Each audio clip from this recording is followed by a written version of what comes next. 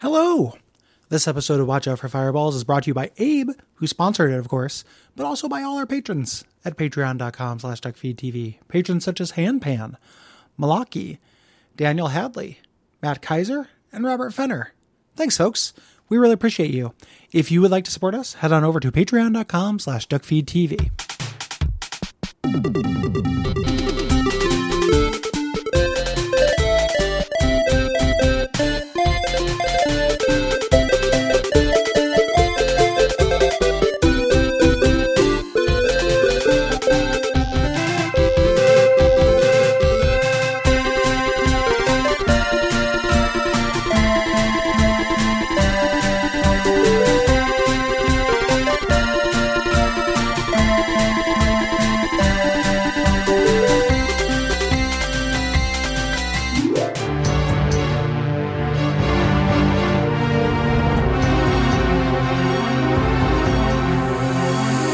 My name is Gary Butterfield.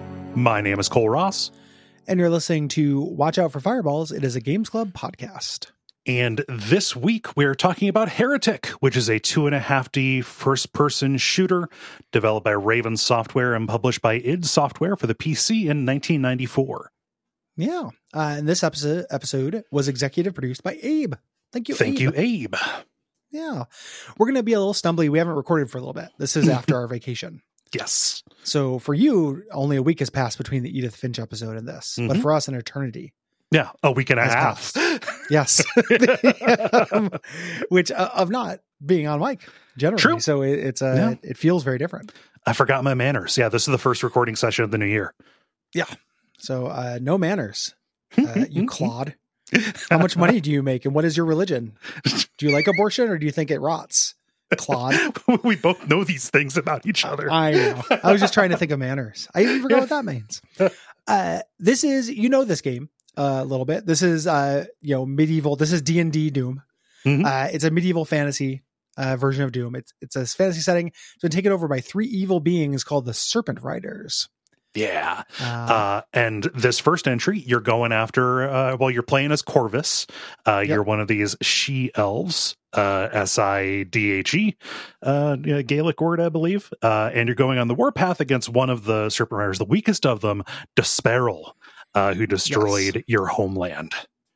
Yes. This first kind of base game takes place over 3 episodes as you kind of make your way through the ruins of your hometown, and you go to hell because it's a 1994 shooter, and then Desperal's domain. There's more to the story where you fight the other Serpent Riders. That happens in the extra episodes, and then Hexen and Hexen 2, Heretic 2, all that stuff. We're not covering that today. No. Just doing base Heretic, which is built on the Doom engine. So it'll feel very familiar to that with some kind of important upgrades. Yeah. Do we need to describe Doom? You run around real quickly. You shoot at a lot of enemies. You're waving through slow motion projectile shots, and also managing your own slow motion projectile shots. That's like the secret of the early Doom kind of deal. Yes. Yeah. And this one, it's worth, I'm sure you have a note of this later, but it's worth talking about here. One of the big differences of this is that the enemies all have slow moving projectile shots, compared to Doom, where some enemies have hit scan. So you'd have one of those commander guys, to snipe you across the map with a machine gun. That doesn't happen here. No. And it's an immediate, my thesis for this episode is that Doom is Doom and has better music and has better weapons. I think there are several ways in which this is better than Doom, which breaks my heart because I love Doom. But dude, one of the ways is that you can always dodge stuff. Yeah.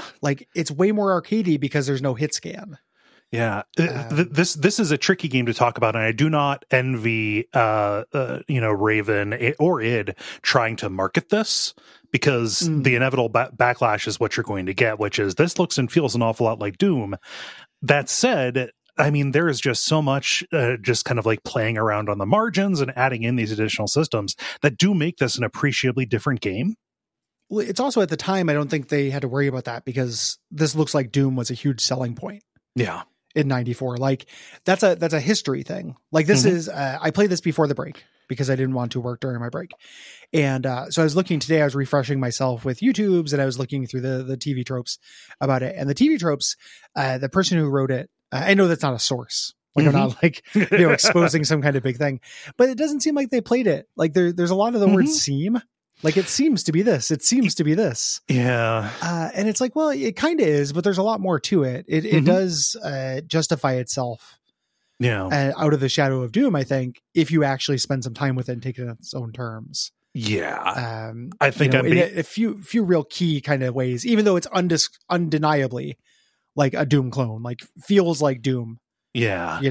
But there are differences. Yeah, I guess I'm basing that initial reckon, and like, oh yeah, this would be tough to sell to a certain degree, just based on the review snippets that I have seen from the time, this is hitting around the time that like Doom clone is becoming a pejorative, right? Yeah. The critics were getting sick of it. Yeah, but I do think that in terms of like the single biggest differences in this. One of the biggest is the enemies not having hit scan weapons. Yeah. Nobody having hit scan weapons except for you with your shit ass, your weak little weapons. wand. Yeah. Your little tiny baby wand is a game changer. And it's how Doom should have been. Absolutely. Even though it would have been silly to fire shotgun bullets that's slowly like around the screen. But like, yeah, projectiles are so much better than hit scan weapons. Yeah. So also similar to Doom, level structure. You have these levels that are built around colored keys and gates, kind of unlocking new areas. You're searching for those for the hidden keys, and then ultimately the places to use them. That is consistent throughout. Like there's like one level that only has 2 keys later on. Yeah, what a breather. Even this, like like when it goes into kind of how this is level designed differently, even that I think plays a little bit better. I think these spaces emulate like a dungeon a lot better than Doom's like sci-fi corridors. And there's a lot more thought put into, like, it's more like you explore a spoke and then get a key at the end of the spoke, which brings you into another spoke. I mean, this is kind of Raven's thing, right? And I've never played any of this is the earliest Raven game that I've played. But I associate them with really knowing what they're doing with a level editor. And it is kind of neat to come back to something this early from them that bears that out. Yeah. It's not perfect or anything, but compare with Doom, where it oftentimes felt like a maze. Like I was looking at these levels from the top down, like through the maze, looking up the map when you're playing and then looking them up online, and they just look like D&D dungeons almost exactly. Like if you were playing an old school D&D campaign, you could do way worse than just to lift these layouts because they look exactly like shit in Dungeon Magazine. Yeah. To me, they end up making kind of more sense than the Doom levels do. You are encouraged to explore these, not just to get those keys. You're trying to find secret areas, weapons and power-ups that are going to give you an advantage. And you can find them early, similar to Doom. So like if you find a secret door, you can grab the chainsaw on level 1 rather than the mandatory chainsaw equivalent in level 3. Yeah. It's funny because we're going to be using Doom names for these. It's really hard not to. Yeah, because the weapons are pretty much straight lifts, except reskinned, right? And theming does matter, but sometimes it's just easier to describe, the weapon in this as a shotgun because it behaves more like a shotgun than a crossbow, right? It's got nothing to do with a crossbow. Nope. And crossbows already had like a video game semiotic kind of value to it, and this just throws out the window. Them just lifting the Doom weapons is one of the downsides to this, I think. Because they're the Doom weapons, but they're not as good. Like the weapons in this are good, but they're not as fun to use as the Doom weapons. They don't sound as good. They're not as flashy as that. There's also, I really do like the one unique weapon to this though, the fire mace that shoots pinballs, rapid fire pinballs. Do you know the story about that? It was originally meant to be in Doom. Yeah, that is how the BFG was supposed to work, but for technical limitations. Yeah. Yep. And then they're like, we can't handle spheres on this system. That weapon is super fun. Yeah. But yeah, generally they're just Doom weapons. The enemies also generally have an analog to Doom enemies. Again, not exactly, but generally, there's a lot more like melee enemies in this. Yeah. Than there are in Doom. You get to hell and it's just like, hey, it's an imp, except not as pink. Yeah. Yeah. There he is. He's our buddy. A lot of the enemies, there is damage types in this for both you and the enemy. There are physical and magic weapons, and there are enemies that will appear in ghost versions. If they're ghost versions, only magical weapons can hurt them. And then you can also turn yourself into a ghost, which gives you that advantage, but also makes you invisible, which instead of making the enemies ignore you, makes them fire wildly. Which is so funny. They just lose their mind and just start shooting in random directions, hoping you'll be there. And they're right. Yeah. It's a horrible power up. It's really bad. The second I discovered that, it's not like, oh, it's not that they don't detect you. It's just that they're going to become way less predictable with the way that they fire. Yeah. Yeah. It's got nothing to do with invisibility. It's just, but you know, that is that weird damage type system, which is strangely ambitious in this. In practice, like for me at least, what it meant was I'd be playing, I'd be like, why is this not working? Oh shit, it's that thing. And then would just switch weapons. It wasn't something I consciously thought about or strategized. Yeah. With, which would have been, you know, the ideal. Like that's what they want. It's more of like a neat little, you know, ambitious little nugget. Anything else. It's also the case that like 4/5 of your weapon are energy type and thus work against spectral. Yeah. Kind of enemies. Work against everything. If something's physical, they're not immune to spectral. It's not Ikaruga. Right. You know, it's an energy bolt will still kill a golem. Yeah. So the big system here, we kind of alluded to this a little bit. Like when you run over the thing that gives you invisibility, it doesn't just activate like the similar power up in Doomwood. There is an inventory system, and this is such a game changer. Yeah. It's the use your consumables. Oh my gosh. Yeah. Like it's balanced as such. Like all games are better when you use the stuff that's in them. Like, and that's a player side, but it's also design side. Like if you're making a game that's going to have power ups, you should make the game better if you use them, like more fun and kind of demand it. Here they do that. You are going to constantly find little doodads, health pickups you can bank for later, torches to make, you know, light up dark areas, bombs you can leave behind yourself. Invincibility, invisibility. You get an egg that turns enemies into chickens, so you can kind of tap them. You know, they die really quickly. Yeah. And you can hold on to these. You can use them whenever you like. Yeah. Knowing when to use those adds an extra layer of strategy to the Doom formula. And you want to use them. Specifically, the Tome of Power, which is one of the canonical items Corvus gets. It's part of the lore, like if you read in the later games. This is a book that powers up your weapons for a time. Yeah. And knowing when to use these and timing these out is a huge part of the game. Yeah, it's not just a power up. It gives like an alternate fire. It changes the ways that weapons behave, right? So, you know, your rocket launcher, this Rod of the Phoenix, when you use this, it turns into probably the only efficacious flamethrower in video games. Yeah, it's great. I love the fire mace powered up thing where you just shoot one giant pinball.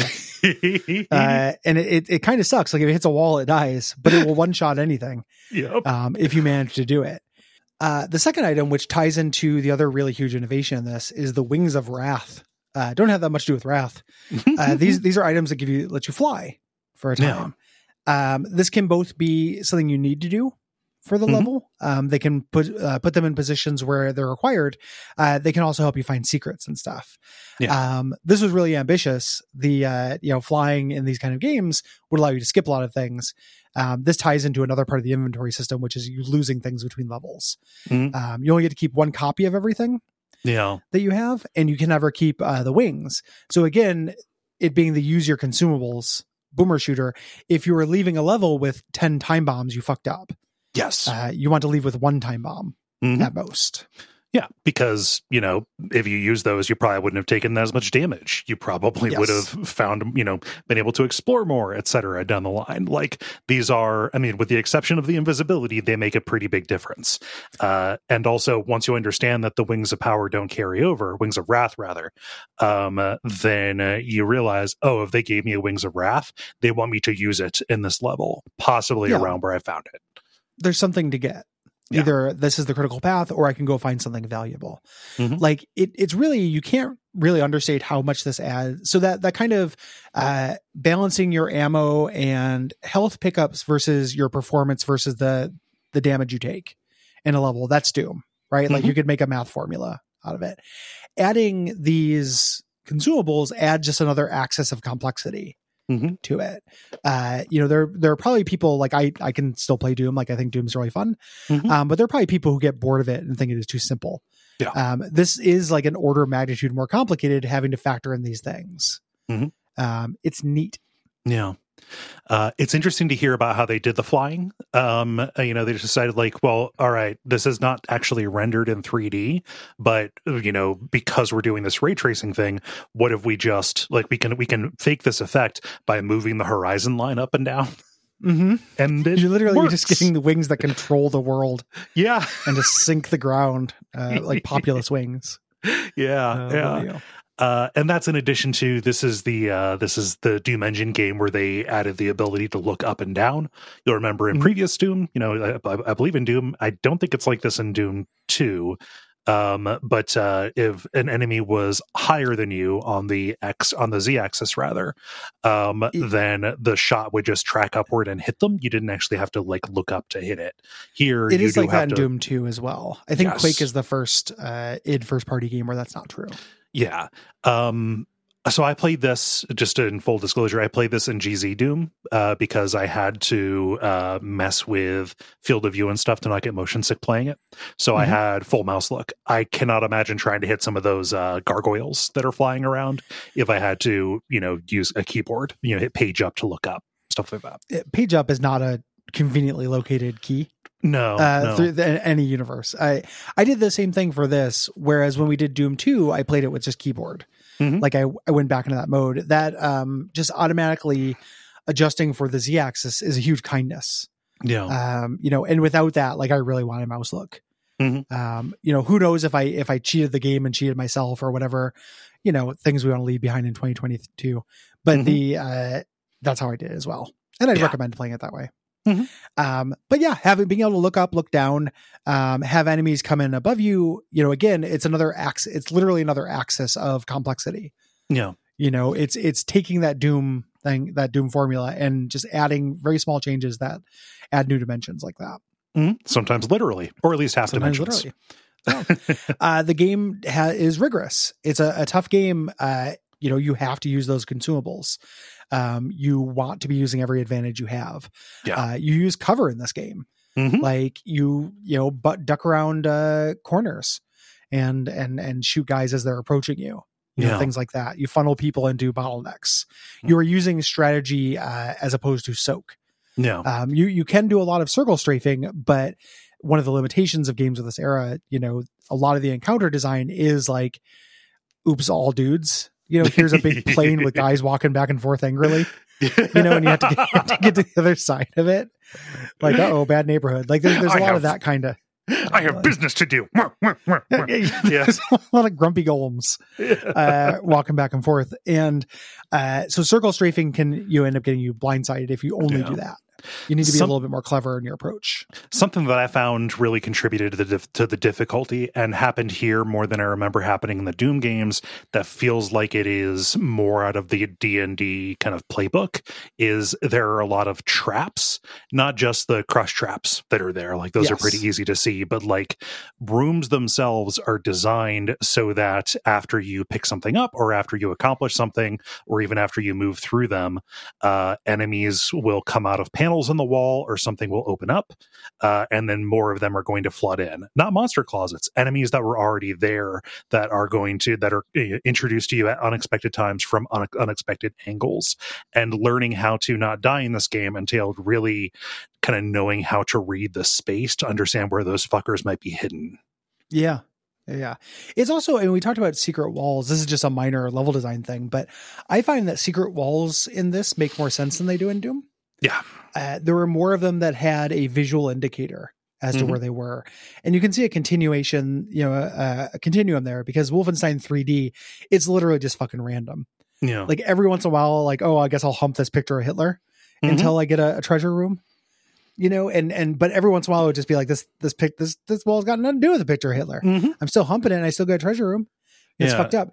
And then Doom got a little bit better about that. Here, they use kind of lighting things. I found that a lot of times if there was one panel of a wall that was in shadow, due to lighting, that would be the secret. Yeah. things like that. Like, it's not perfect. It doesn't do that consistently, but there are a lot fewer just, I have to hump the right side of the maze, through the whole thing. And in Doom, every space is an interior space. You're on a space station, you're on Mars. There's not really, an outside and an inside. In this, like, a level might be an outdoor space, and you are like actually going around structures, cathedrals or guard buildings or whatever.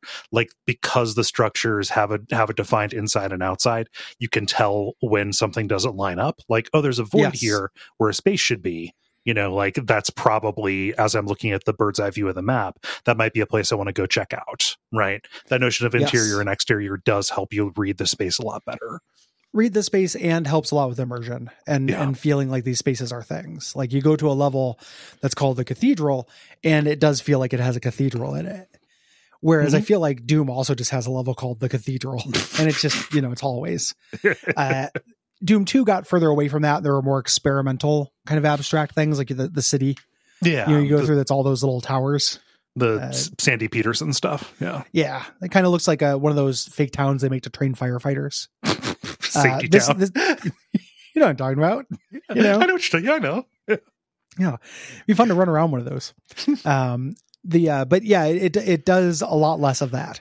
Like, they look like buildings. They look like what they are. Mm-hmm. Yeah, good shit. I thought it was funny. So because this is Doom, they have to have the insulting nicknames for difficulty.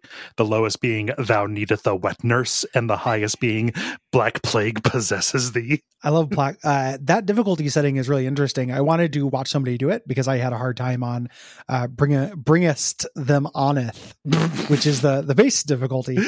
The Black Plague one triples the speed of all projectiles. Wow. So there's still projectiles you can still dodge because it's a Doom clone. You move 1,000 miles per hour. Like, you play as the Flash in any of these. Yeah. But yours and the enemy's projectiles move so much faster in that. So like, you end up with those skeleton warriors with the red axes that they throw, and they basically one-shot you. Yeah. Like, it seems like a nightmare. I have no interest in playing on Black Plague difficulty. No. Yeah. The other one is Thou Art a Smite Meister, which I like a lot. Smite Meister sounding like a 70s, like, made for TV kitchen gadget to me. Yeah, it's the Smite Meister. Yeah. Oh gosh. This looks, it looks fine and sounds fine. I wish the soundtrack was a little bit more earwormy. It has very stiff competition to stand up to, but it does sell the idea of dark fantasy Doom pretty well. It kind of sucks that this is an aesthetic that kind of went away, it feels like, and we're only just barely getting back. Yes. Yeah. I like this visually a lot. Yeah. Like, I like the way that the enemies look. I like their death animations. Oh yeah. Are almost all really, really good. The end boss of episode 3's death animation is great. Oh, legendary. Yeah. Like, just really, really fun. And I like the soundtrack. I think that the biggest thing is it's not just copying metal songs. So like, copying pop songs means you get pop hooks. These are all original compositions. So like, I think they're very appropriate. But yeah, I would agree that they're not super earwormy. Yeah. And we talked about the level design. Is there anything else, like, aesthetically that we want to hit? Probably not, not aesthetically. There are some, you get the next point, you got some pitfalls of the genre. And this kind of plays into those enemies, aesthetically. I wish there were more of them. Like, you're going to fight a lot of the same bread and butter enemies. I think that would be a big improvement. Yeah. You're also, getting keys and hitting switches, and then kind of like, it doesn't show you what the switch did. Yeah. You hear a non-directional sound of something happening, and then you have to kind of go check. Yeah. That could be a lot better. It really could. It's one of my least favorite things in games, which is, all right, world state change. Now go check everything. Yep. Go see what happened. It's a bummer. And it's not universally crappy in this. Nope. Like, sometimes you hit a switch and you turn around and you see what changed, but there are times where they're not very connected. Yeah.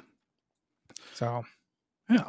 Let's talk about the development of it. Raven. Yeah. So Raven had impressed id with their debut game, this dungeon crawler that looks pretty cool called Black Crypt. That's on the Genesis, weirdly enough. Continuing Genesis being a kind of secretly a PC kind of deal, but like a real time wizardry kind of deal going on. Yeah, it looks like Eye of the Beholder a lot. Yeah, if you pull it up. Yeah. And so id had kind of agreed to start working together with Raven loosely, licensing the Wolfenstein 3D engine for the next game, Shadowcaster, which does not look as cool as Black Crypt. No, Black Crypt sounds great. So id asked Raven to make this dark fantasy with the Doom engine. And Raven initially started making a full RPG before John Carmack came in and said, hey, just do Doom. There's that this is part of the Doom story as well, how there's originally going to be RPG elements and a story, licensing based on their D&D campaign. They kept trying to make Doom as an RPG, and it's like very fascinating to see their half measures. Yeah, like this is not an RPG by any means. It is closer to an RPG than Doom is.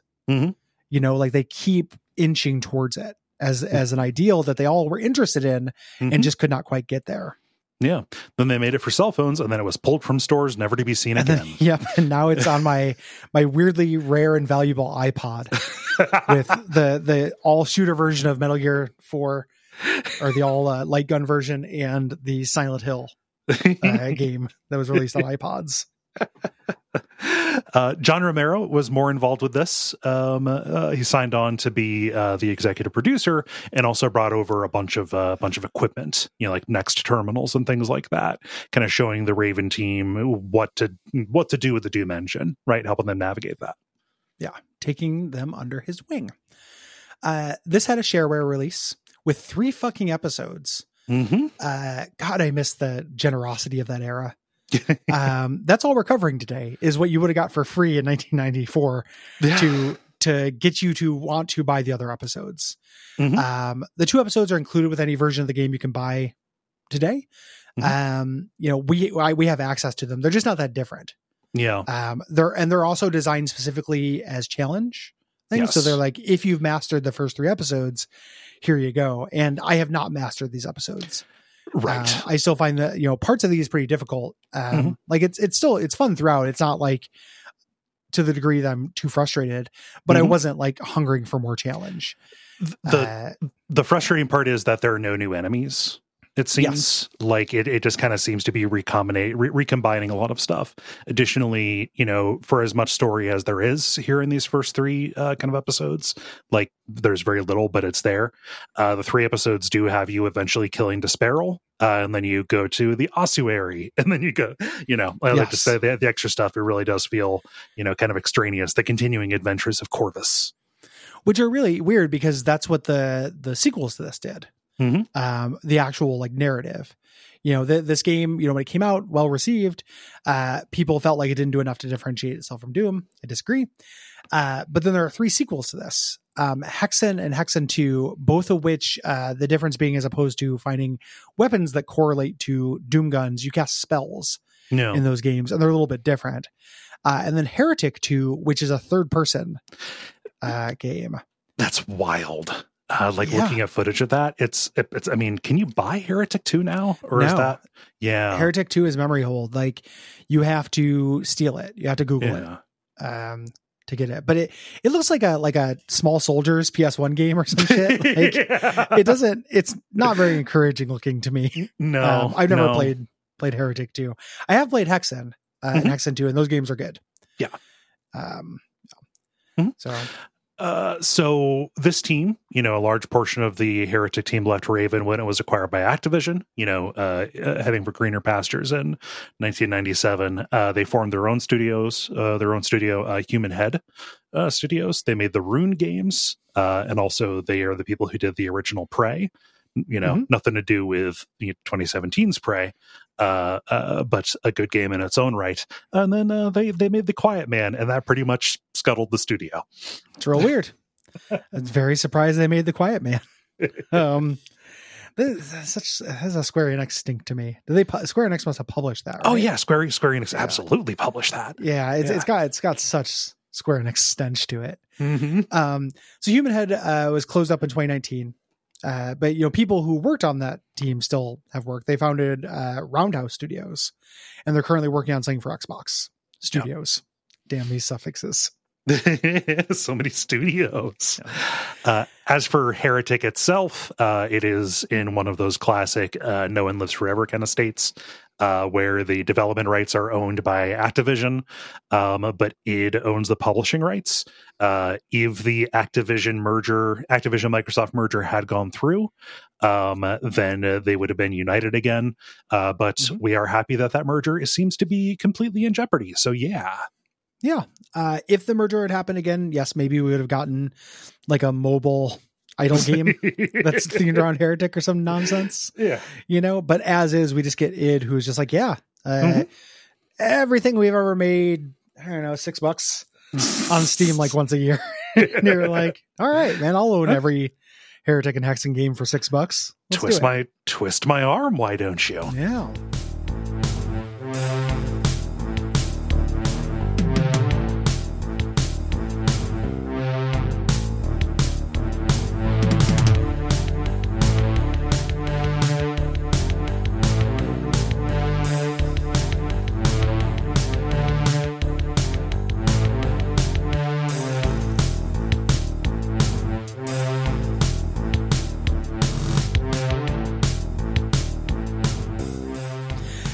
So we're going to get into it, and these levels are going to go quick, partly because they do go quick.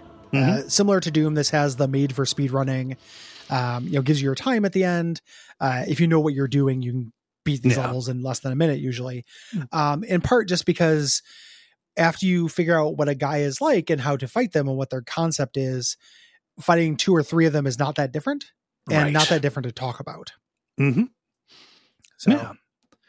So let's get into the beginning. City of the Damned, your hometown, which is later named in later games. But this is they brought it to your house. Corvus has reason to be mad. They came to his neighborhood. He's not locked in the city with them. They came imagine to if the you city. woke up one day and your city was called City of the Damned, and you didn't change it. You didn't vote.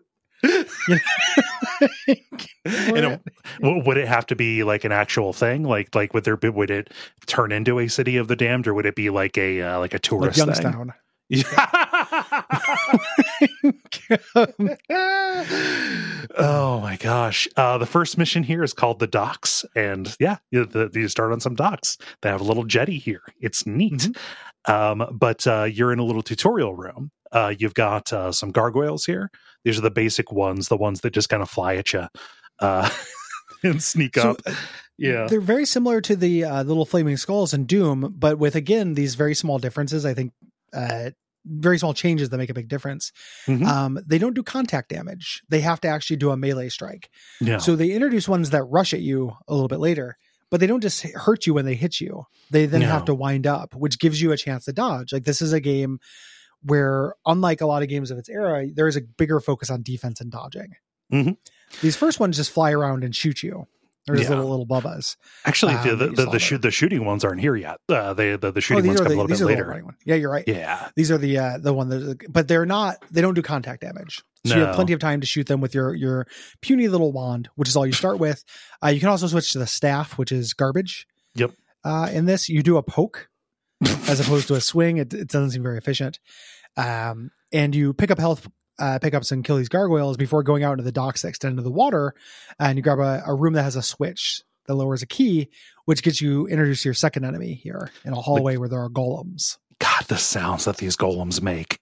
Yep. They really sell the big dumb guy thing to the point where they feel less like golems and more like ogres. It's the sack pack. Like it's all those dudes who are hanging out in Tim Heidecker's den, eating food that he throws at them. Like, they're absolutely just big slow guys. Absolute terror motherfuckers. Like, oh my gosh. Eventually they're going to introduce ones that will do projectiles, the Inferno Golems. But these guys, they just come up and attempt to do wrestle moves on you. Yeah, they just kind of until you kill them. You get past this secret area here. Oh man, this is a side note. I rewatched the episode of The Simpsons with George Bush. At the end, Gerald Ford comes up and him and Homer are friends. Yeah. Did you ever notice that Gerald Ford's personalized license plate is Mr. Duh? Huh? It's so mean. It's incredibly mean. Mr. Duh. Why would you do it? That's so weird. Yeah, not that you have to feel bad for the guy who pardoned Nixon, but apparently he really resented his, just like he had a couple of times where he stumbled, and him, this incredibly accomplished athlete, like big college football guy, like that was a huge part of his identity, forever being just the big doofus who was always stumbling. Like Chevy Chase fucking ruined that man. But you don't have to hand it to any president, but also poor Jerry Ford. Mr. Duh. Mr. Duh. So in the hallway here, there's a secret area you can pick up. It's very well telegraphed, which gives you the gauntlets of the necromancer. Just do no necromancing whatsoever. They're exactly like the chainsaw, but again, small changes that make big differences. These have a short tractor beam effect. Yeah, so an enemy will get locked on them. They'll draw you toward the enemy. It's weird. It ends up being like if you have a bunch of weak enemies, like a bunch of Gargs, this is really good because it will just kind of one at a time chew them up, and then you'll instantly target the next one. Yeah, because they'll just home you in on it. Yeah, pretty neat. This is way better to have as an infinite ammo kind of last resort kind of deal. Yes, and almost always a good bet in really close quarters. Right. The other thing too, the Tome of Power for this drains life. That's really cool too. So it becomes a utility item. It's a little necromantic there. Yeah, a little bit. I guess there's the necromancer. Kinda. He's not bringing the dead back to life. It's vampiric. But it's really cool that it has a utility function as well. So if you're low on health and you have a Tome of Power, that is another option for you. Yeah, the game is pretty generous with health pickups. Is the thing. Like there'd be, again, because it wants you to use them. It's not just the instant use health pickups, but also the quartz flasks, the little pink ones. Yeah, I'm just more like admiring the design space they're doing. It also, since the enemies can still attack you while you're doing chainsawing them, they're going to hit you, but you're going to get that health back. Yeah, so it makes it viable even against tough enemies. And then this ends. So every level pretty much ends with you've got to get to the teleporter room, tiny little closet with a little thing you have to touch to leave the level. Pretty much always you're going to defeat like a rush of enemies, and then you're going to open this up, and then inside this closet is a little boss encounter. Yeah, just one little guy who's gonna be like, I'll be seeing you next level. Yeah. A little preview. So this one has the undead warrior, a cool little skeleton warrior guy who tosses axes at you. Yeah. See, kind of an emergency early on. These versions are fine, and then you get to the ghost versions, which are real monsters, I think. Yes. Yeah. Any of the ones that throw the red axes. Yes. It's kind of important, I think. Our boss in the first, nothing has done projectiles yet, except for this guy, this undead warrior that we're going to get. Everything in this level so far had been melee. One thing about the gargoyles before we move off of them, throughout the game, they're just going to have them peppered throughout the levels, and you're going to be minding your own business. And because these can fly over obstacles, they don't have to track along ground that you can run along. They're almost always going to hone directly on you and just attack you from behind. So you're just going to see your health going down, and you're going to turn around and you're going to see just a bunch of these little lampreys just the little pokies. I found the trick was just to that's what they want to do, and they will ambush you and come out from things. You have to be very careful about clearing everything. Like Doom, they give you a little how many enemies you killed thing at the end, and the idea is that that's supposed to be for completionism. I killed all the enemies. I oftentimes was getting that, and not because of completionism reasons. Oh yeah. It was just because I wanted to explore, because it's got more of an exploration vibe to it. Leaving the docks, you go directly into the dungeon, which I wouldn't have done. No. I would have explored other parts of my hometown, like the Applebee's. They have perfect margaritas. I would have got some apps, and I could use them at later times. Add to my inventory. Oh, I've only got one tater skin left because I left the room. Well, at the end of every level, they take all of your tater skins except for one for the road. Road skins. You just get a tiny road tater. So this area is mostly indoors as opposed to the last one. Yeah. And this is where you're introduced to the workhorse weapon of the game. Yeah, like the one I use the most for by far. Yeah, and it's a good one. This is the ethereal crossbow. It's a crossbow that shoots 3 energy bolts as it goes, and they have kind of a loose spread. This not being hit scan means that it is super easy to tell when all of your projectiles are hitting, so it feels way more satisfying to hit every enemy with all 3 of them in one go, which does little to offset the loss of the satisfying shotgun sound. But it's there and it matters. It just needs a way better noise. Yes. Yeah. Just make it sound like a shotgun. It's magic. It'd be fine with me. I'm sure that's a mod for this. Just porting in all the gun sounds from Doom. When you get this is a little trick room. You get this and the walls drop down. There are a bunch of gargoyles. And it's kind of teaching you about the ethereal crossbow, which can kill multiple enemies in a shot. Yeah. Because it spreads out, especially really weak enemies, even though like the gargoyles are not super weak, they still have some HP, but you can kind of just fire this into the crowd and eventually kill them all through splash. The yellow key gets you into a fancy area. Something I love about these levels is that most of them have at least one place with like lots of gold stuff, like, oh, this is where the administrator lived. The dungeon master. This has a crusher trap. This little hydraulic press that comes down. There are little potions in there that you want to get, but as you go in, it'll come down and hurt you. You don't die, you don't get gibbed.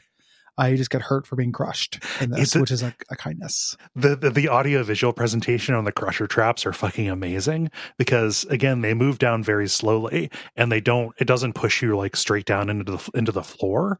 You just kind of like your view goes to like half height and then you're constantly making like a sound. So you get like, compressed inch by inch. Yeah, but it's just like somebody like an improv exercise. Like I'm going to press down on the top of your head, and you're going to go down to half height. You're going to do some physical play. It's like the 2022 really good tweet where it's just like me staying in the sun taking 1 HP damage per second. Oh my god. They play with another kind of level hazard in this. When you grab the blue key a little bit later, the lights turn out. And it gets dark in this game, like really fucking dark. You have torches, so you can offset this, this temporary item. And this was a really early, like, oh, use your shit signal to me. Yeah. It's very funny the way that they handle darkness in this, because at least in GZ Doom, I didn't get this far in the regular one before I realized I was going to get completely motion sick playing this. It's just they just turn off rendering that space when it is in darkness. Like there are varying levels of light. Like GZ Doom has the dynamic light and stuff put into it, but when a place is dark and is meant to be lit up with a torch, even if it's just a little alcove, it's just, here is a black void where this is at. It just swallows all light. It's magical. You can get a very useful item here and through exploring the secret areas, where you can get the bag of holding, which doubles your ammo limit. This is huge. Your capacity. And you pick this up. This is a really good item. You want this, and gives you a little bit of ammo. Everything. And then there is a crusher trap near the start of the level, and if you can get past that, you get a new weapon, the Dragon Claw. Which is a machine gun. Incredibly with the claw. No, I mean, just you hold it and then energy stuff shoots out from it.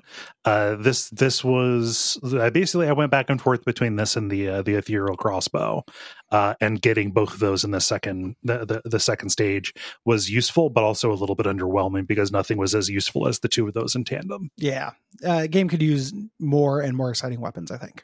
Yes. After sensible place. After you leave the dungeons, you go into the gatehouse. Gatehouse that guards the dungeons. Here, the Gargagungung. I haven't talked for a long time. That's the thing.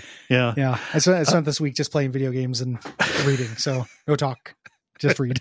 We have this opening area where we get the gargoyles who shoot fireballs. Even though they're introduced, they are often mixed in with the melee ones, and they don't just suddenly start firing with the intensity of like a dedicated projectile enemy. They fire pretty infrequently, which they make up for with numbers.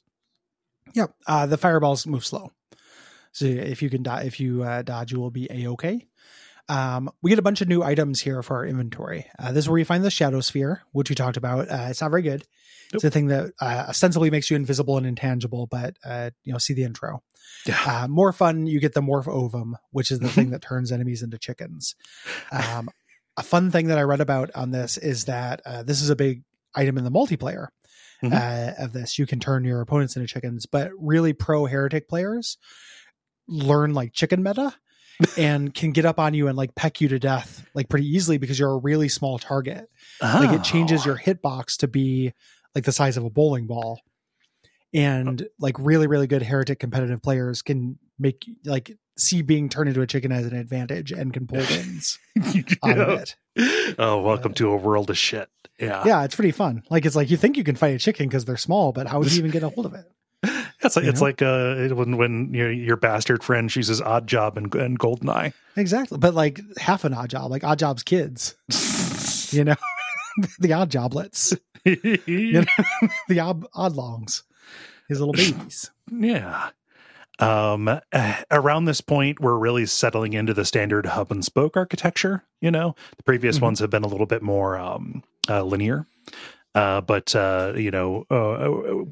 this is a little bit aided by the addition of teleporters. Teleporters in this are not very disorienting, I found. I think leading, just because of the general, non-anonymity of the spaces that are designed here. Teleporters will almost always take you either like right back to the starting area or like the beginning of a spoke, or they will take you to a very nearby secret area, a very nearby room. And you will eject pretty close to where you started. And sometimes they just take you to the next area you need to go to. Yes. Like, when I see teleporters in a first person game, I get nervous about it. They're pretty good here. The end of this level is guarded by the spectral version of the Undead Warrior. They're not that hard to kill because, again, most of your weapons are energy weapons. They just do a lot more damage. Them throwing the little red axes, those mean business. Yeah. So, but there's just one of them. If you can kind of back off and again use that cover, you'll be okay. Yeah. You just want to make sure that you clear, like you said, clear out the room so you're not dealing with him along with any other stuff you might have trained to the exit. Yes. Yeah. This leads into the guard tower. This has this kind of big moat. There are a few guard buildings, like outbuildings, dotted around it. Like it almost looks like a lo-fi version of a thief map. Yeah, that's a good point of comparison. Yeah. The yellow key is on a smasher trap. The green key is at the bottom of this main guard tower, hidden among a bunch of barrels and gargoyles. I think it is a smart choice to have these barrels not be explosive. They end up actually kind of forming like little mazes within a room, hiding stuff because they're just rendered as sprites, just like items are. Yeah, there are the explosive barrel equivalent later. Yeah. I can't remember if you run into them in these episodes we're talking about or if they are in episodes 4 and 5. Are you talking about the spores? I'm talking about the spores. Yeah, I know you run into those. Yeah, those show up in at least in episode 3. That blow up. They're called like gas bags or something like that. Yeah. Called big titty farters. I don't know what they're actually called. Something ridiculous. Yeah. The green key, which you get here, which unlocks the way to the exit, is guarded by one of these cloaked figures, these servants of Disbarrel, these wizard characters, who I thought were going to be like a mini boss, but turn out to actually be kind of less of a pain in the ass than the Undead Warriors. Yeah. They're not too bad. They're not as durable as the Undead Warriors. What they gain in exchange for that is the ability to float. Yeah, which means that they will kind of like the gargoyles have an easier time kind of fast tracking toward you. They would probably be an absolute nightmare if you were using page up and page down. Yes, to fight them. They look badass. Yeah. This guard tower guards the citadel, which you go into. Which when you go into this area, this is a big melee. This is a huge monster party of just like big dumb guys punching each other in the back of the head. It's worth saying that though, because enemies will hurt each other and get into fights with each other. Yes. They need to be present in substantial enough density for that to happen. You're probably going to start seeing that around this point, though. Yes, on the off chance, then seeing it a lot more later as enemies get more and more dense. Specifically, when you start running to the Iron Liches, the non-boss versions of which are pretty stationary, and you can get them to fire on their friends pretty easy. Yeah. So you kind of work into these corridors here, and they're little smaller outbuildings here, and we're running into some various tougher enemies than just the golems. We have the robe specters are back, skeleton warriors come out, and big swarms of gargoyles. This is kind of where you get into a little bit of like, oh, the enemy palette is not so diverse that they can do too much more than just have a bunch of dudes. Mm-hmm. Here, like the levels are really well designed, but they're limited. The encounters are not necessarily well designed because they're kind of limited by what these guys can do. Yeah. If that makes sense. And the majority of them will just kind of intermittently fire a slow moving projectile that kind of moves at you. Yeah. Like walk back and forth and just kind of, toss something at you. Mm-hmm. The cool thing about this is that the blue key that you get, which brings you into this cathedral building, it has this water font in front of it, which has the wings of wrath in it. So you can finally fly. Yeah, and you have to use those to get to the upper part of the cathedral and get through to the exit. Nice little tutorial for that. Yeah, very nice. Bringing us into the cathedral level. Yeah. Yeah. Love this. This is like a big church. Like you start in the sanctuary, like up at the nave or whatever. It's been too long since I've taken art history. And you're working your way like through the larger chambers and then out into a graveyard. Like it's a full big cathedral. And it is recognizable as such. Yeah. Some kind of dungeon ecology stuff here. There are little worship rooms on the side.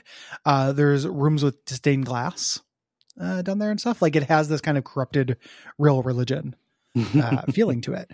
It doesn't have the doom, like everything is an upside down cross and a 666, and it's just using religious imagery because it's badass. This was actually a place where people worshiped before it was corrupted.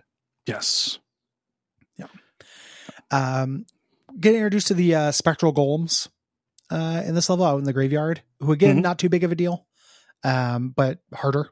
They're kind of semi-invisible until you get close enough, but you can hear them and see kind of stuff moving, and you're always moving and shooting. So they continue making the dumb guy noises. Yeah, like they can just shut up about their goddamn jet skis for 1 second. Be stealthy. I get it. You spilled your soda. Yeah. You lost the lid to your yogurt. You're not hungry anymore. Tell me more, Dorgus. But we go into the cathedral again, the way these levels kind of make a sense here in this first episode, down into the crypts below the cathedral here. This is like a little flooded.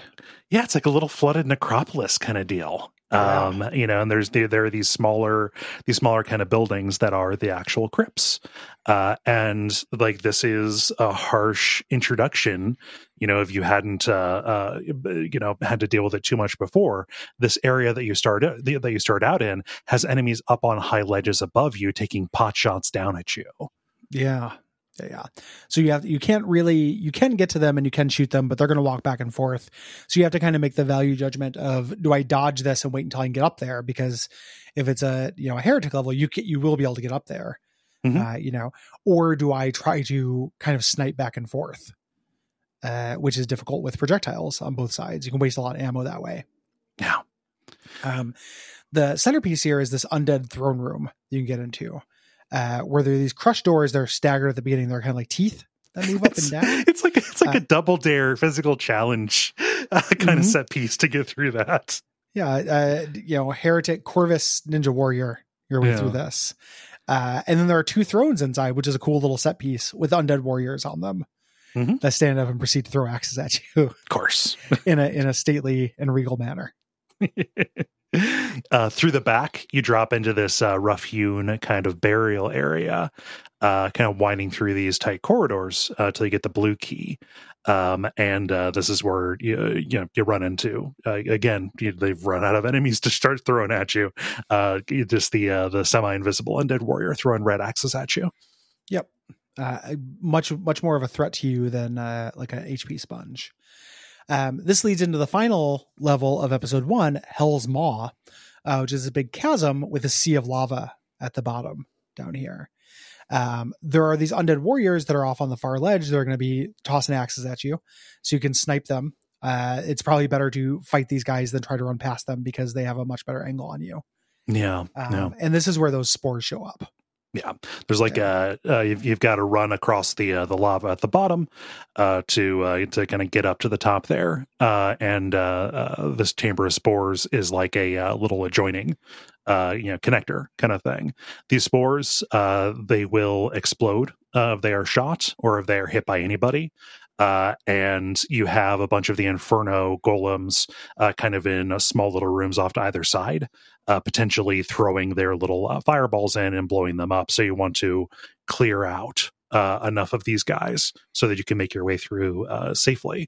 And you also kind of want to hang around and wait for the nitro golems to come after you, because you do not want them coming in to attack you for the big boss encounter for the end of this episode. This next giant area with iron liches.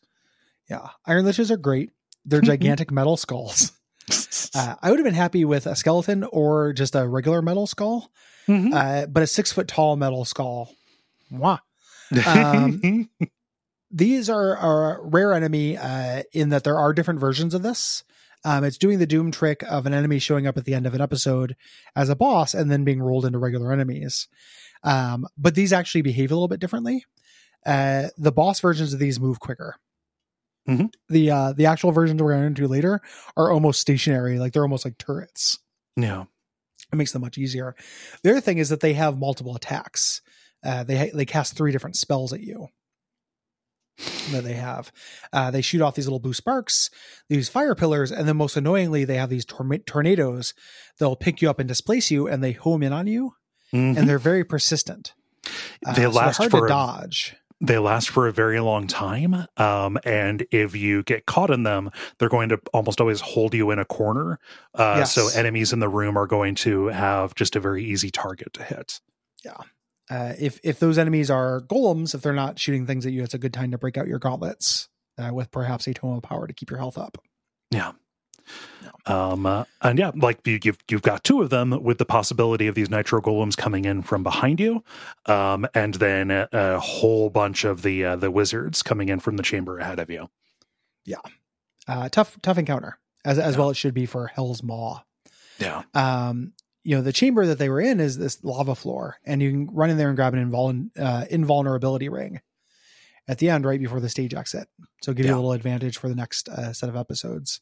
I think you don't actually start with anything. Can you get that before you do the boss fight? No. Wait. I think it's out in the center. So I ended up using the invulnerability ring to get through the exit chamber where all of those wizards were held, because that is the lava floor. Like there is no safe area. Whereas the room with the iron liches, they're on a little island in the center of a bunch of lava, but you have safe area all the way around the chamber. Yeah, around because a lot of times in Doom, at least I didn't notice it as much in Heretic. I was just wondering if I missed it because they're secrets.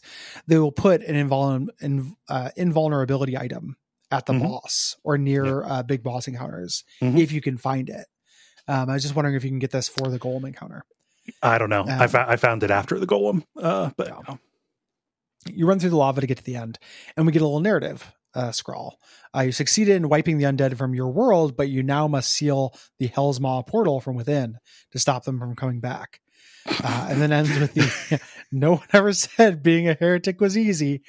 That's from the newspaper comic that Corvus is working on about him. It's like very Ziggy-like, and it's about him having problems, like only heretic things. So other heretics can read it and relate to it.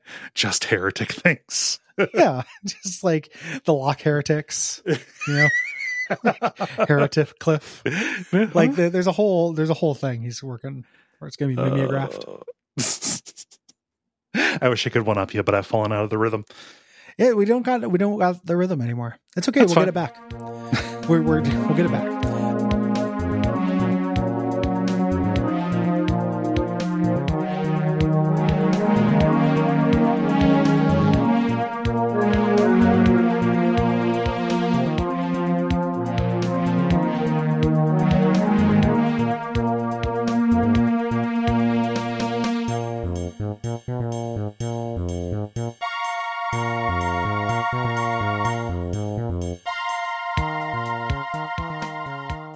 This moves us on to episode 2, Hell's Maw. Yes. And there are cool, like, Dungeons and Dragons-y things you're doing here. I think this is, in terms of just visually, this is my least favorite of the episodes. There's some cool psychedelia and cool colors that happen, but we're not in spaces as much anymore. It's a lot of cavern and rough stone. This is the part that looks the most like it could just be Doom. Yes. And it kind of comes back. I was expecting it just to continue on that thing. But then when you get to the Dome of Desperal, it again looks like places. It just looks like, places cults and demons live in. Yeah. This starts off with the crater. Yeah. Just like in Doom, when you start a new episode, you are down to just your basic equipment. You have your wand, a little bit of ammo, and your staff.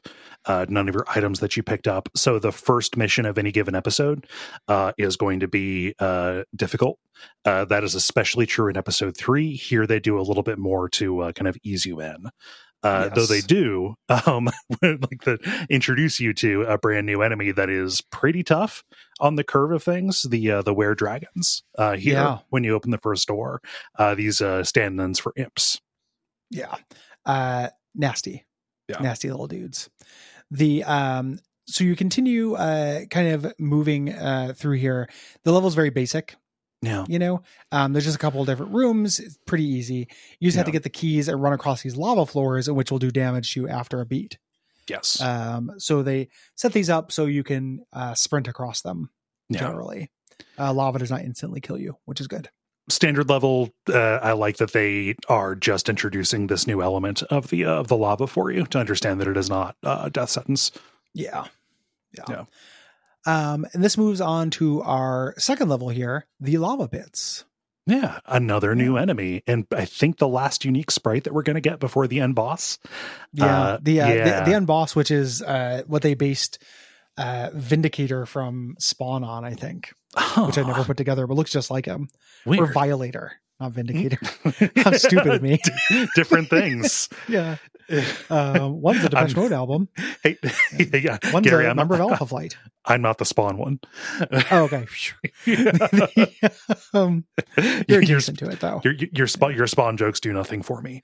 No one's the Spawn one. Do you think I have a Spawn friend who my Spawn jokes work on? I think maybe you, in my head, you and Jeremy were goofing on Spawn a lot more. Jeremy doesn't know Spawn. I don't know Spawn. I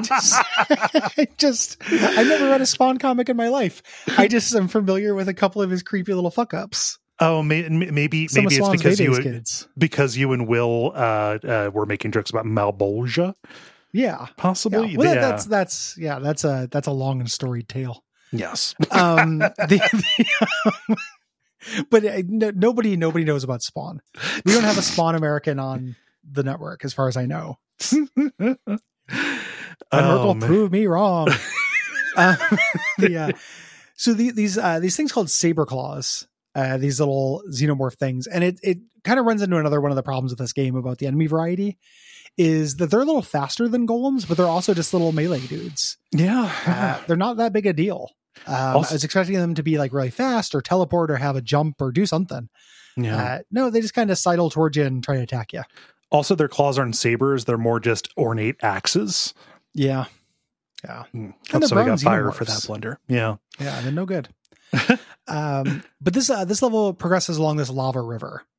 So you eventually go down and you follow it. There's a really cool little game saying yes thing. There's a lava waterfall at the end, and there's enough headspace to get down there. If you go down there, there's a secret and a set of wings that'll get you out. Which is really cool. Oh, you wouldn't think to go here. It looks like a level feature, just backdrop, but they put stuff there. Yeah. But you quickly leave the lava river and go up to this upper, more constructed area where the wizards are up there, just kind of playing cards and stuff. Yep. Just walking back and forth. The way out is reached by lowering this pillar with a switch, and you ride it up to a blue teleporter here, taking you to the River of Fire. Yeah. This is like an organic sewer level. This is kind of the most curvy map that we've gotten so far. And don't say What? Oh man, a lot of blind corners for enemies to kind of hide in. When I call this like a sewer level, a thing that is important about a sewer level is that there is almost always like two traversable sides of a hallway with a dangerous middle, so you have to go up and down both sides of it. You know what I mean? Yes. Yeah. Or, you've got or that going like on choose here. your crossing points. Yes. Yeah. You know, where you can do that. It's got that RG to it. You kind of you get to the top of another lava fall, and this is where we can get our Phoenix Rod. Yeah, love this thing. Yeah, this is really good. Yeah, I love a Doom rocket launcher. I don't know if that's just because I fell into doing like Team Fortress rocket launcher stuff, but like that is just the right amount of speed and just the right amount of splash damage to be really, really fun to knock enemies around with. It's really useful too, since enemies tend to bunch up. Yeah, in this game, like anything that does AoE is really good. Mm-hmm. Through the blue door on the mandatory path, you can also get in this little cranny and grab the Hell Staff, which is the equivalent of the plasma rifle. Yeah. In this, I picked up ammo for this before I picked it up. Mm-hmm. And the ammo for it is runes. Yeah, which to me is like, wait, is that currency? Yeah, I was like, am I going to find a fucking shop that I forgot about last time I played this? On the other side of this, though, this is where we get the fire mace. This is the thing that shoots rapid fires a bunch of pinballs. Mm-hmm. I just find this very kinesthetically pleasing. No, it's useful. It's not the most useful because it has no range. Like, and if you want to fire and sling in the air, you have to be really close to it because they arc. Mm-hmm. They act like giant pinballs. Yeah, but just having like a staff that opens up a gate to the elemental plane of pinballs. What an amazing superpower that'd be. Can you imagine? They stand in the overpass and cause chaos. I love it. I think I lost the last couple pinballs that I bought. They're hanging around here. If I just had like a little staff that would give me as many of them as I wanted. Yeah. If we end up going back to Midwest Gaming Classic, which is our soft plan right now, we're not ready to announce, but that's the hope. We'll have to get some more. Yes. Yeah. But I mean, when we say these are pinballs, they'll bounce. So even if they hit, they will travel toward nearby enemies if they're close enough. Yeah. They're really good for huge groups of enemies if you just kind of spray because they fire very rapidly. Yeah. And as you mentioned in the intro, this is how the BFG was supposed to function, which is really strange. Yes. This brings us into the ice grotto.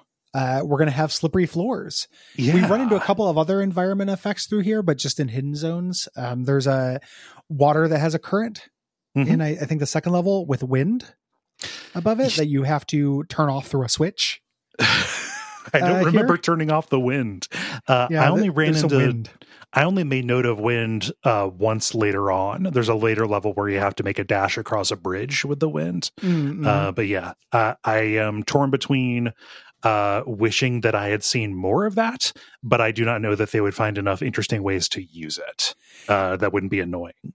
Yeah, in this a game that says about dodging, like icy floor is not great, I think, in this, but again, you just kind of have to like appreciate the design space that they're doing something. Yeah. You know, it's one of the basic building blocks of video games. And they've gotten rid of it. Even Mario, like, give you the ice skates now. Yeah. Like everyone realized this sucks. It's never been good. Yeah. What's real weird is that it's ice with lava. So it's one of those real heat does not transfer worlds. That's that is a weirdly common video game biome. Like just ice floating on lava. So we go and get the yellow key, which lets us into a small church. There are still kind of buildings here, which has a green key on top of it. Has some green tea on top of it. Has a green key on top if you get up to refreshing. Yeah. And this lets you get into a fort here with some kind of smaller buildings inside the fort. This fort is like half of the level. It's pretty cool. Like there are guard wizards up on the parapet. Yeah. Yeah. And this is where, when you get in the temple of this, you see an Iron Lich, the boss of the previous episode. These ones, again, they work a little differently. They're a little easier to deal with, but they are doing the Doom thing of end boss becomes regular enemy. Yeah.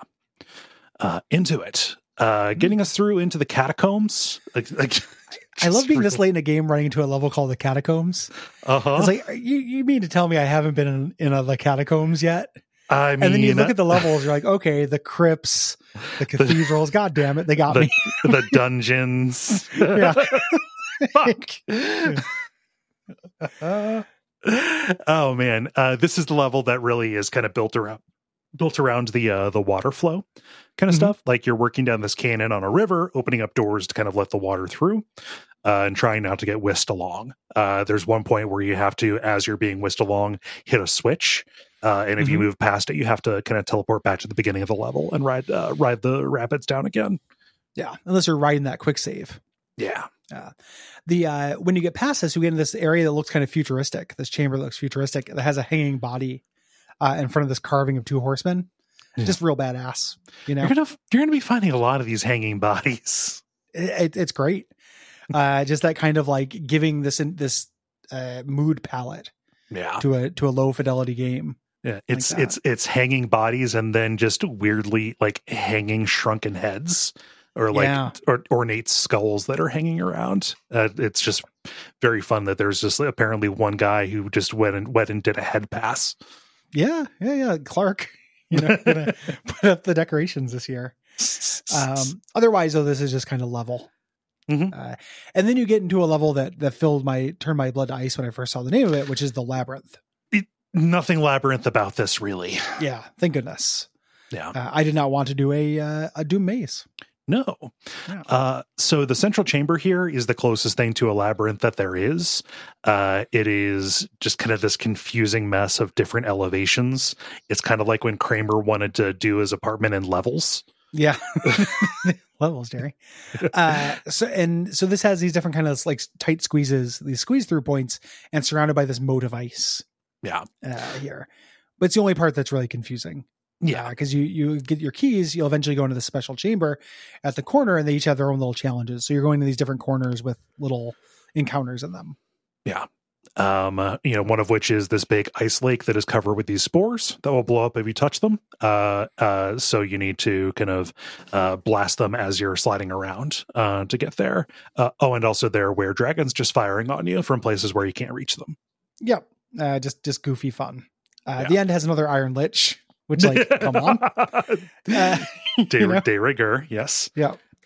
To open up the exit, you also free the lich. Yeah. And he shoots tornadoes at you. This leads into the Great Hall. Yeah. Mostly large spaces. This is one of the most dodge heavy areas for me. Like, they're just saying, like, yeah, here's some big arenas. Have fun strafing. Yeah. That was Pocket. Oh, deciding to play my ukulele there for a second. And here's a little solo. Hi, Pocket. Hey, Bubby. Stop. Okay. Sorry, no time for an encore, little man. But there's not a whole lot to this. You just kind of have to find the elevators, and find the doorways and stuff in a big open area. Yeah. But it's cool that they're mixing up like tighter corridors with big open zones with long sight lines. Yeah.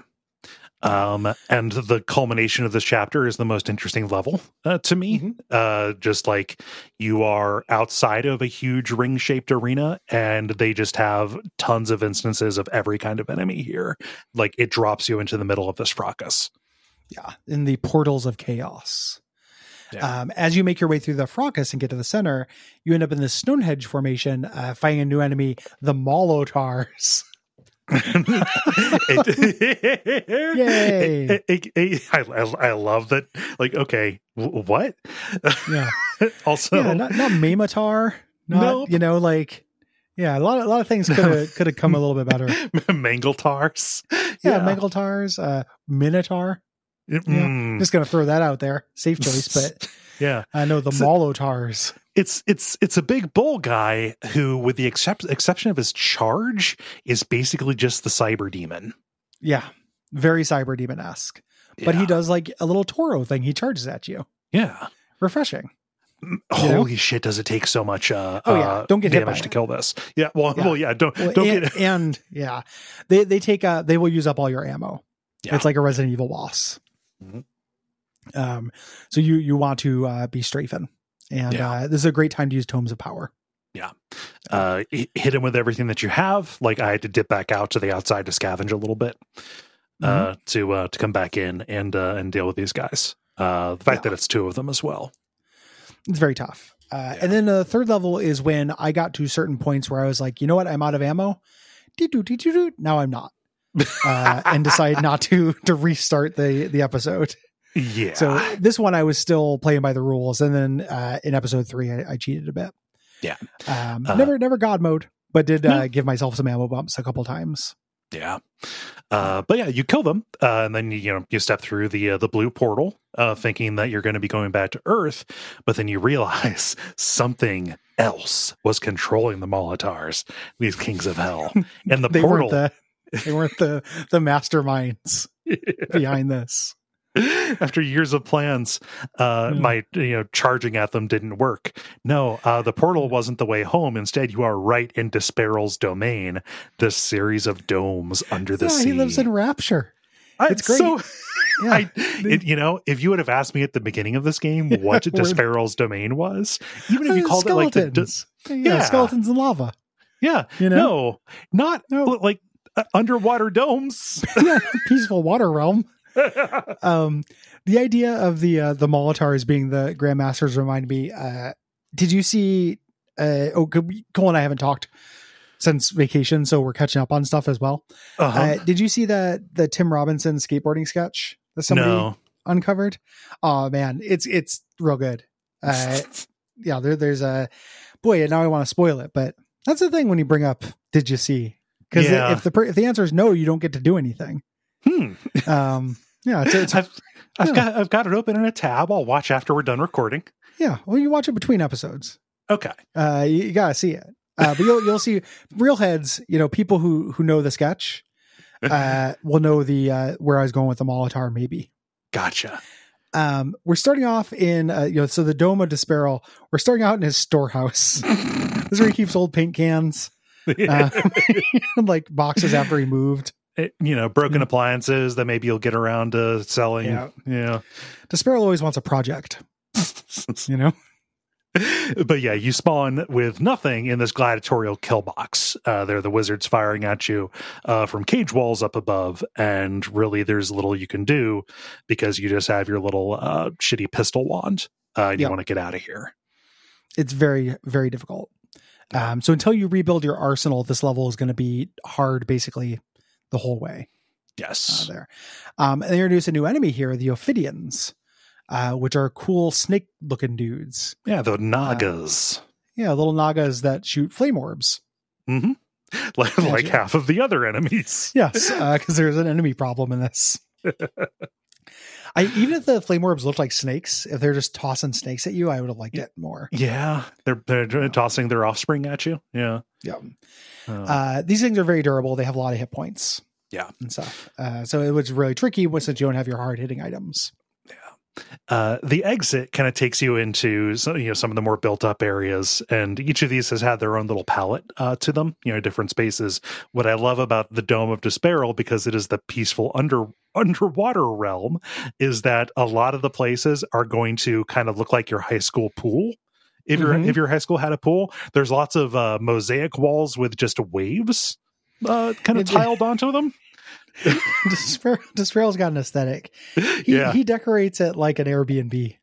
I was going for a 1980s nauditorium kind of feel. Yeah, if you unlock the right wave wall, you get to find a little sign that says "Live, Wine, Love" in a font next to a list of things you're not allowed to do with the room you rented. And then, if you're lucky, a 3-ring binder with like the absolutely most unhinged guide to a TV you've ever read.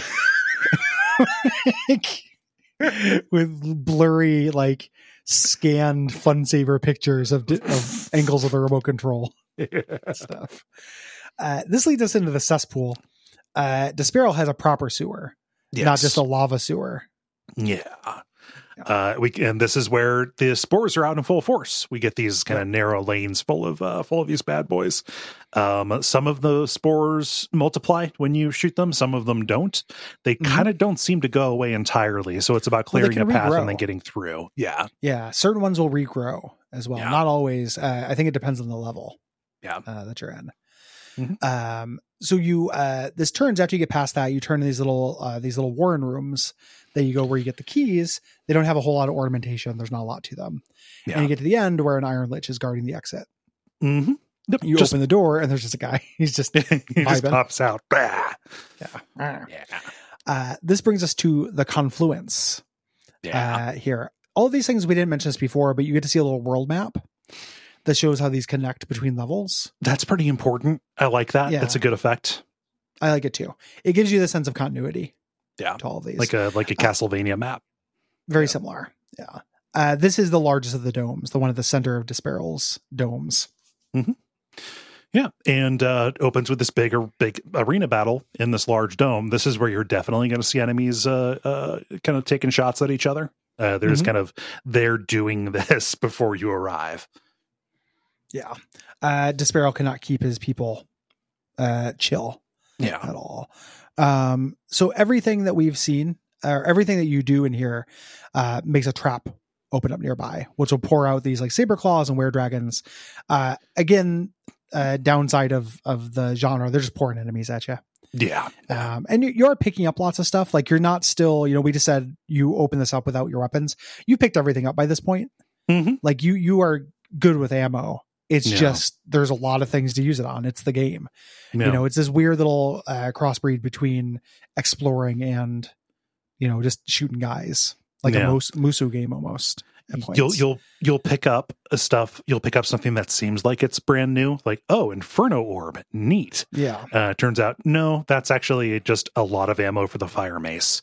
It's good. Yeah. I like using the Fire Mace. It's a neat weapon in both of its modes. But also, nothing really new mechanically here. Nothing new to show you from here on out, which is kind of a bummer. Yeah. So it just becomes about juggling the things you already know. Yeah. After you get through this, the next level is the Azure Fortress. There's not really a hook to this. There's a lot of little monster jails. These are the people who would not stop fighting in the confluence. Maybe they got put here. The main thing is the exit, which is tricky. Yeah. The switches are concealed. Yeah. It's real like, okay, you're running along and you don't see the little alcove where it's at because the alcove is kind of pointed away from your main entrance. But also as you're running back along these walls or through these rooms, it's also concealed there. So you kind of have to walk the perimeter to make sure that you're not missing it. A little bit of a bummer. Yeah. There's a bonus level for this chapter here that you can get to, the Aquifer. Several of these bonus levels, the other other episodes have a bonus level as well. I couldn't find them. You can either find them, you can also cheat to get into them. There were levels that are readily available in the multiplayer. Mm-hmm. I think it's in episode 1, the graveyard is the bonus level, and it fucking sucks. It's hard. Well, the Aquifer fucking sucks too. Like, these are like challenge levels. Yeah, it's super hard. Also, not very much of an aquifer. So aquifer heads, you're going to go home with blue balls. Yeah.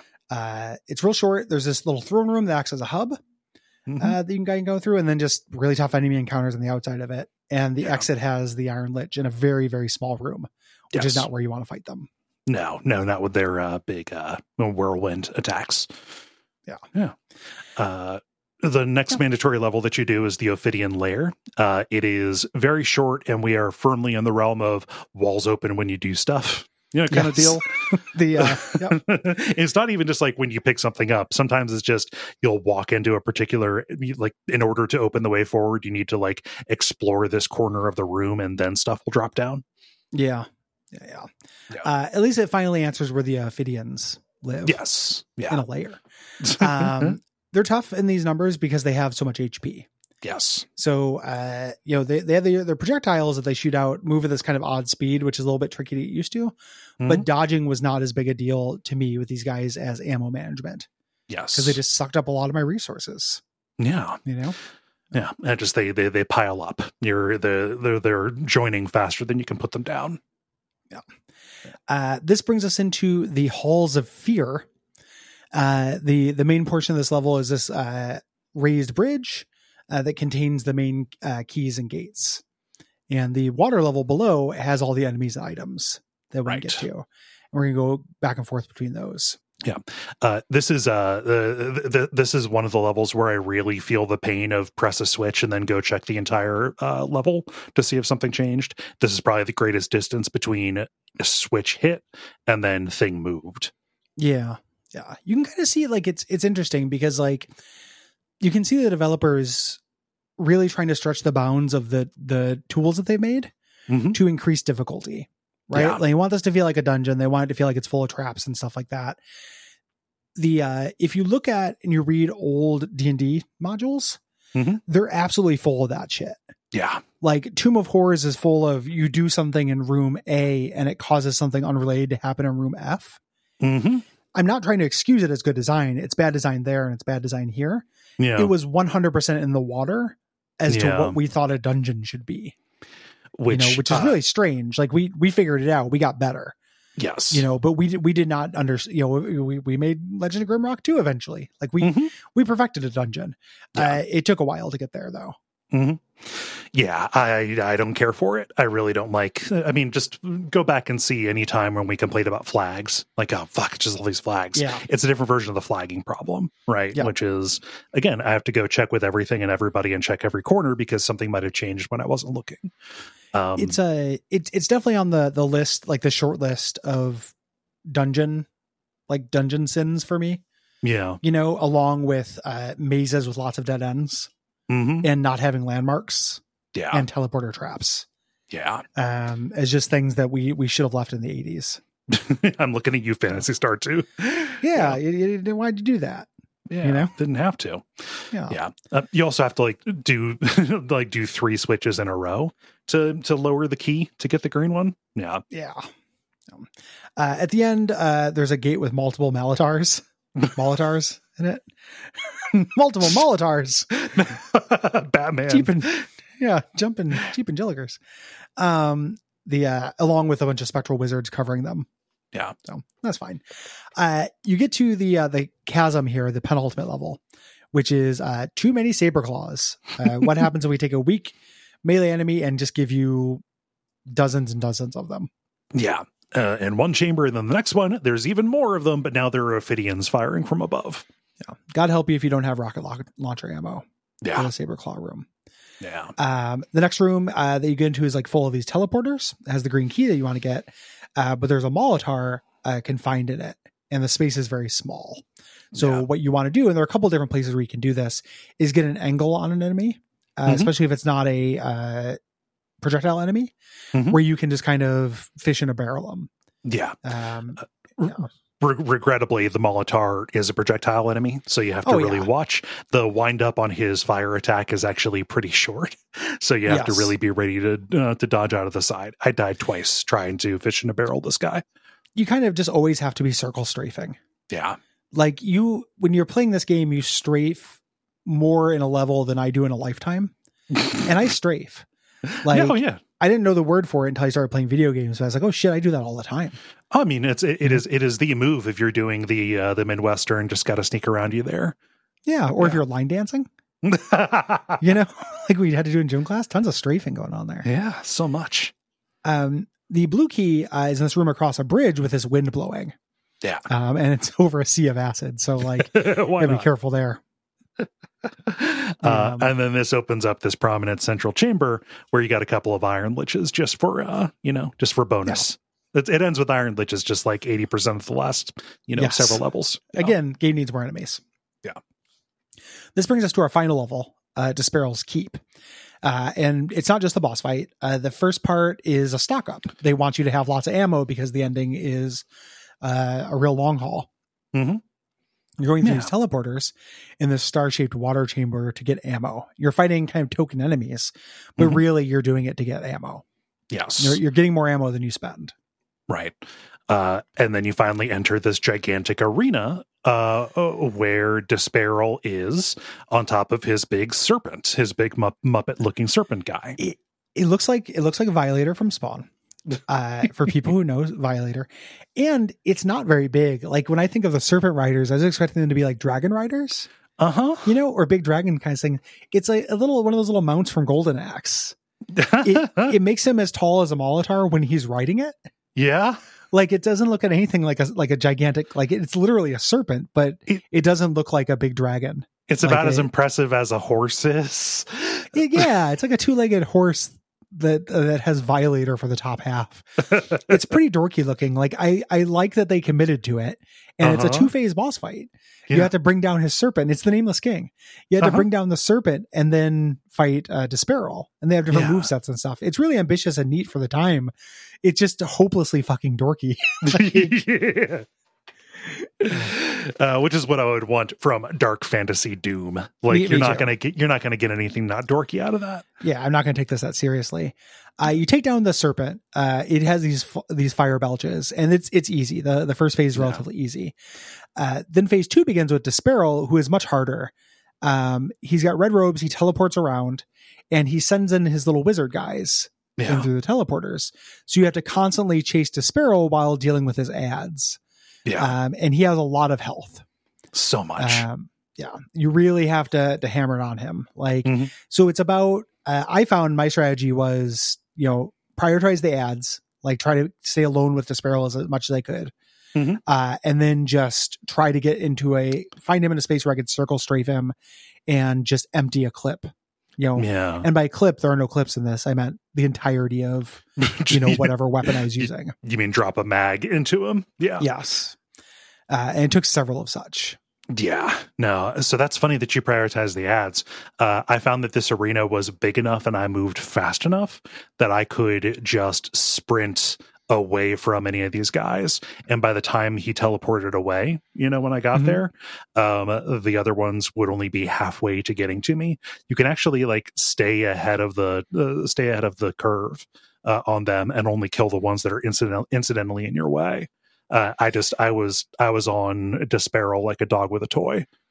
Yeah, I just kept getting sucker punch from behind from it when I was doing that. Yeah. So I think it probably was just how I was playing the rest of the game was, get rid of the ads, like clear everything out. Yeah. So it just kind of made sense for me. Regardless, which you take down Desperal. He just takes a bunch of hits. He doesn't have a lot of extra moves. Like it's different than a normal boss fight, but even the Iron Liches have more spells. Yeah. He's got like a lightning spell kind of thing. But you do get a legendary death animation. For him, where he falls down, gets kind of levitated up, similar to Agahim lifting up Zelda, in like a sphere of lightning, which then melts all of his flesh and clothes off until he's just a skeleton that crumbles onto the ground. It's pretty good. His scream is great too. Yeah. What a really good GIF. If somebody's looking for like an icon for a forum. Yeah. There you go. Desperal's demise. Yeah. And then we get some story stuff. Yeah. Your character is thinking back on the events and realizing my work might not be done. That scream could have been a curse or a summoning. And of course, there are other serpent riders as well. Desperal is not the end of this. Yep. Gotta get my revenge. You warp out, so we've loosened Desperal's grip on your plane, but we teleport out right as the underwater domes are beginning to collapse. Yeah. And, we got to go fight the other Serpent Riders. There's 2 more episodes of this, but then you go and fight most of them in Hexen. I think Hexen is where the next Serpent Rider is the boss, and then Hexen 2 is the third. Yes. And this was the weakest of them. So it really was set up for the long haul. Yeah. Right off the bat. Yeah. And that's Heretic. Yeah. My opinion holds up pretty well for what it is. Like a fun version of this. It's really hard to go back to boomer shooters of the era when like Dusk exists or Medieval exists. Like you can get this. It depends on how your authenticity sensitivities are set up, right? Yeah. Like a Medieval, which is aping this specifically. Heretic, like it's not, unlike Dusk, it doesn't feel it like there's something to the effort that makes it feel a little bit less genuine. Like it's genuinely affectionate, but it wouldn't have something as dorky as the Molotars in it. Like there is a unique flavor to actually going back to the source. No. And there's a historical interest in just seeing like, this is a cool thing they were doing back then. Like, we didn't really talk about it, but one of the things that happens a lot in this are secret doors behind secret doors. Mm-hmm. Like, you get into a secret room, you get underwhelming treasure, and then you're like, wait, that can't be it. And it's not it. You keep looking, it's the same stuff that you get into to get in the Great Hollow in Dark Souls. It's real neat to see that stuff in 1994. Mm-hmm. That is a cool feeling to me. And when it's fun, it's really fun. Like, it's a Doom clone. You're running around at light speed, circle strafe in the monstrous manual. It's real fun. Yeah. It's just not like, I think that more modern games that take the spirit of it tend to be better. Like, Dusk is a better game. Yeah. Yes. I found myself, I kind of got it after a certain point, and this kind of became a little bit of a slog as it started repeating, because I was not necessarily interested in speedrunning stuff. Like, the level at which this would be engaging is not a way that I really enjoy playing these games. And I found myself wanting like something that had these trappings and these aesthetics, but with all of the kind of advances in encounter design and level design that have come in the intervening time.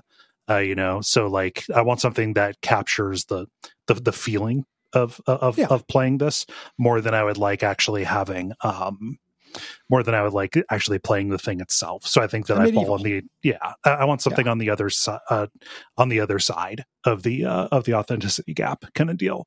It was neat going back and seeing this, again, it's fun going back in time, but it did wear out its welcome. And I especially like, when you're playing it and figuring out, okay, what do I need to say about this? Just really putting a lot of effort into finding something else to say besides, there's an iron lich at the end of this. Yeah, there's 4 Ophidians.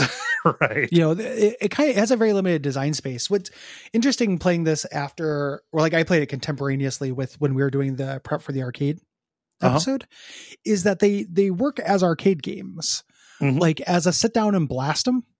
It does some work, in my opinion. It's just right now we can get that with a more complicated carb. Yes. I have nostalgia for this too, which is part of it. Like, I played all of these when they came out, basically. Yeah. On my cousin's computer or my uncle's computer, which I talked about before. So I have a lot of affection. Yeah. Just memory affection. And I'm way more of a Dragon kid than a Demons on Mars kid. So this cool cloaked guy seemed cooler to me than Doom guy. Like, this fired my inner teen a bunch as well. So, but it's kind of hard to recommend. Like, I think if you're in the pocket for this kind of thing, it's historically important. Yeah. If you just want to play a good video game and see the best version of what this type of game design can do, which is genuinely great, play Dusk. Yeah. Or play a Medieval. Yeah. Both of which are great games. It took me a second to not to understand that you were not recommending people play Medieval, that platformer. Yeah, I was missing play Medieval. Play Medieval. The one they just remastered that wasn't very good. Play Decap Attack. If you want to understand what's good about Doom, you have to play Decap Attack. Right. I will be answering no questions. I was missing the amid in that. Yes. Yeah. A Medieval is the medieval kind of more melee focused version of Dusk, basically. Same developer, everything, but they're remaking all the old boomer shooter archetypes. Yeah. It's great. Can't wait for Gloomwood to be in final form. Same. No. Thanks, Abe. Thank you. We appreciate you. If you have anything to say about Heretic or any of our games that we're doing here for January, which are What Remains of Edith Finch, Heretic, and Hades, please send us a message at duckfeed.tv/contact by January 15th. Yeah. If you have thoughts about multiple games, please separate them into multiple responses. That just makes it easier for us to put the final thing together. If you have thoughts about February's games, which are Luca, Born of a Dream, Citizen Sleeper, and Subnautica. Yeah. The deadline for that is February the 15th. Again, duckfeed.tv/contact. We're looking forward to hearing what you think. Yeah. As of now, as of recording this, Citizen Sleeper is on sale on pretty deep discount on the old Switch and Steam. Nice. So check that out. If you are a non-cis, non-straight, non-white non-dude person, and you have a project you'd like us to plug, please send me an email at gary@duckfeed.tv. This episode, I want to draw some attention to the TG podcast, which is on YouTube, from Lindsay19. She is a trans lady who is talking about her journey and kind of her sexuality and stuff, and being into kink and everything, which are things I don't know very much about. Yeah. But that's what makes it valuable, right? It's a fairly new channel. So you can find that on YouTube at TGBDSM, and it's Lindsay19. And check her out. Yeah. Additionally, I recently guested on a podcast. Let's see here. Our friend Doug, Friends of the Network supporter, does a show called Nostalgium Arcanum. I just was on an episode about Myst, talking about the way that Myst factored into my childhood, that kind of stuff. Oh, it was a good time. Yeah, Nostalgium Arcanum. Cool. Very good. And we will be back next week to talk about Hades. That is a premium episode. For everyone. So that means everybody gets the full episode. And then patrons at patreon.com/duckfeedtv at $5 a month get the full thing. Yeah. Yeah. Including that arcade special I alluded to earlier. Oh, yeah. Yeah. That was a whole extra We forgot how to do admin. It's only been a week and a half and we totally fucking forgot how to do admin. It's okay. We'll get it back. It's fine. We'll get it back. Hopefully this week. Until next time, what can they do, Cole? Until next time, don't open that door. There's going to be an iron lich behind it.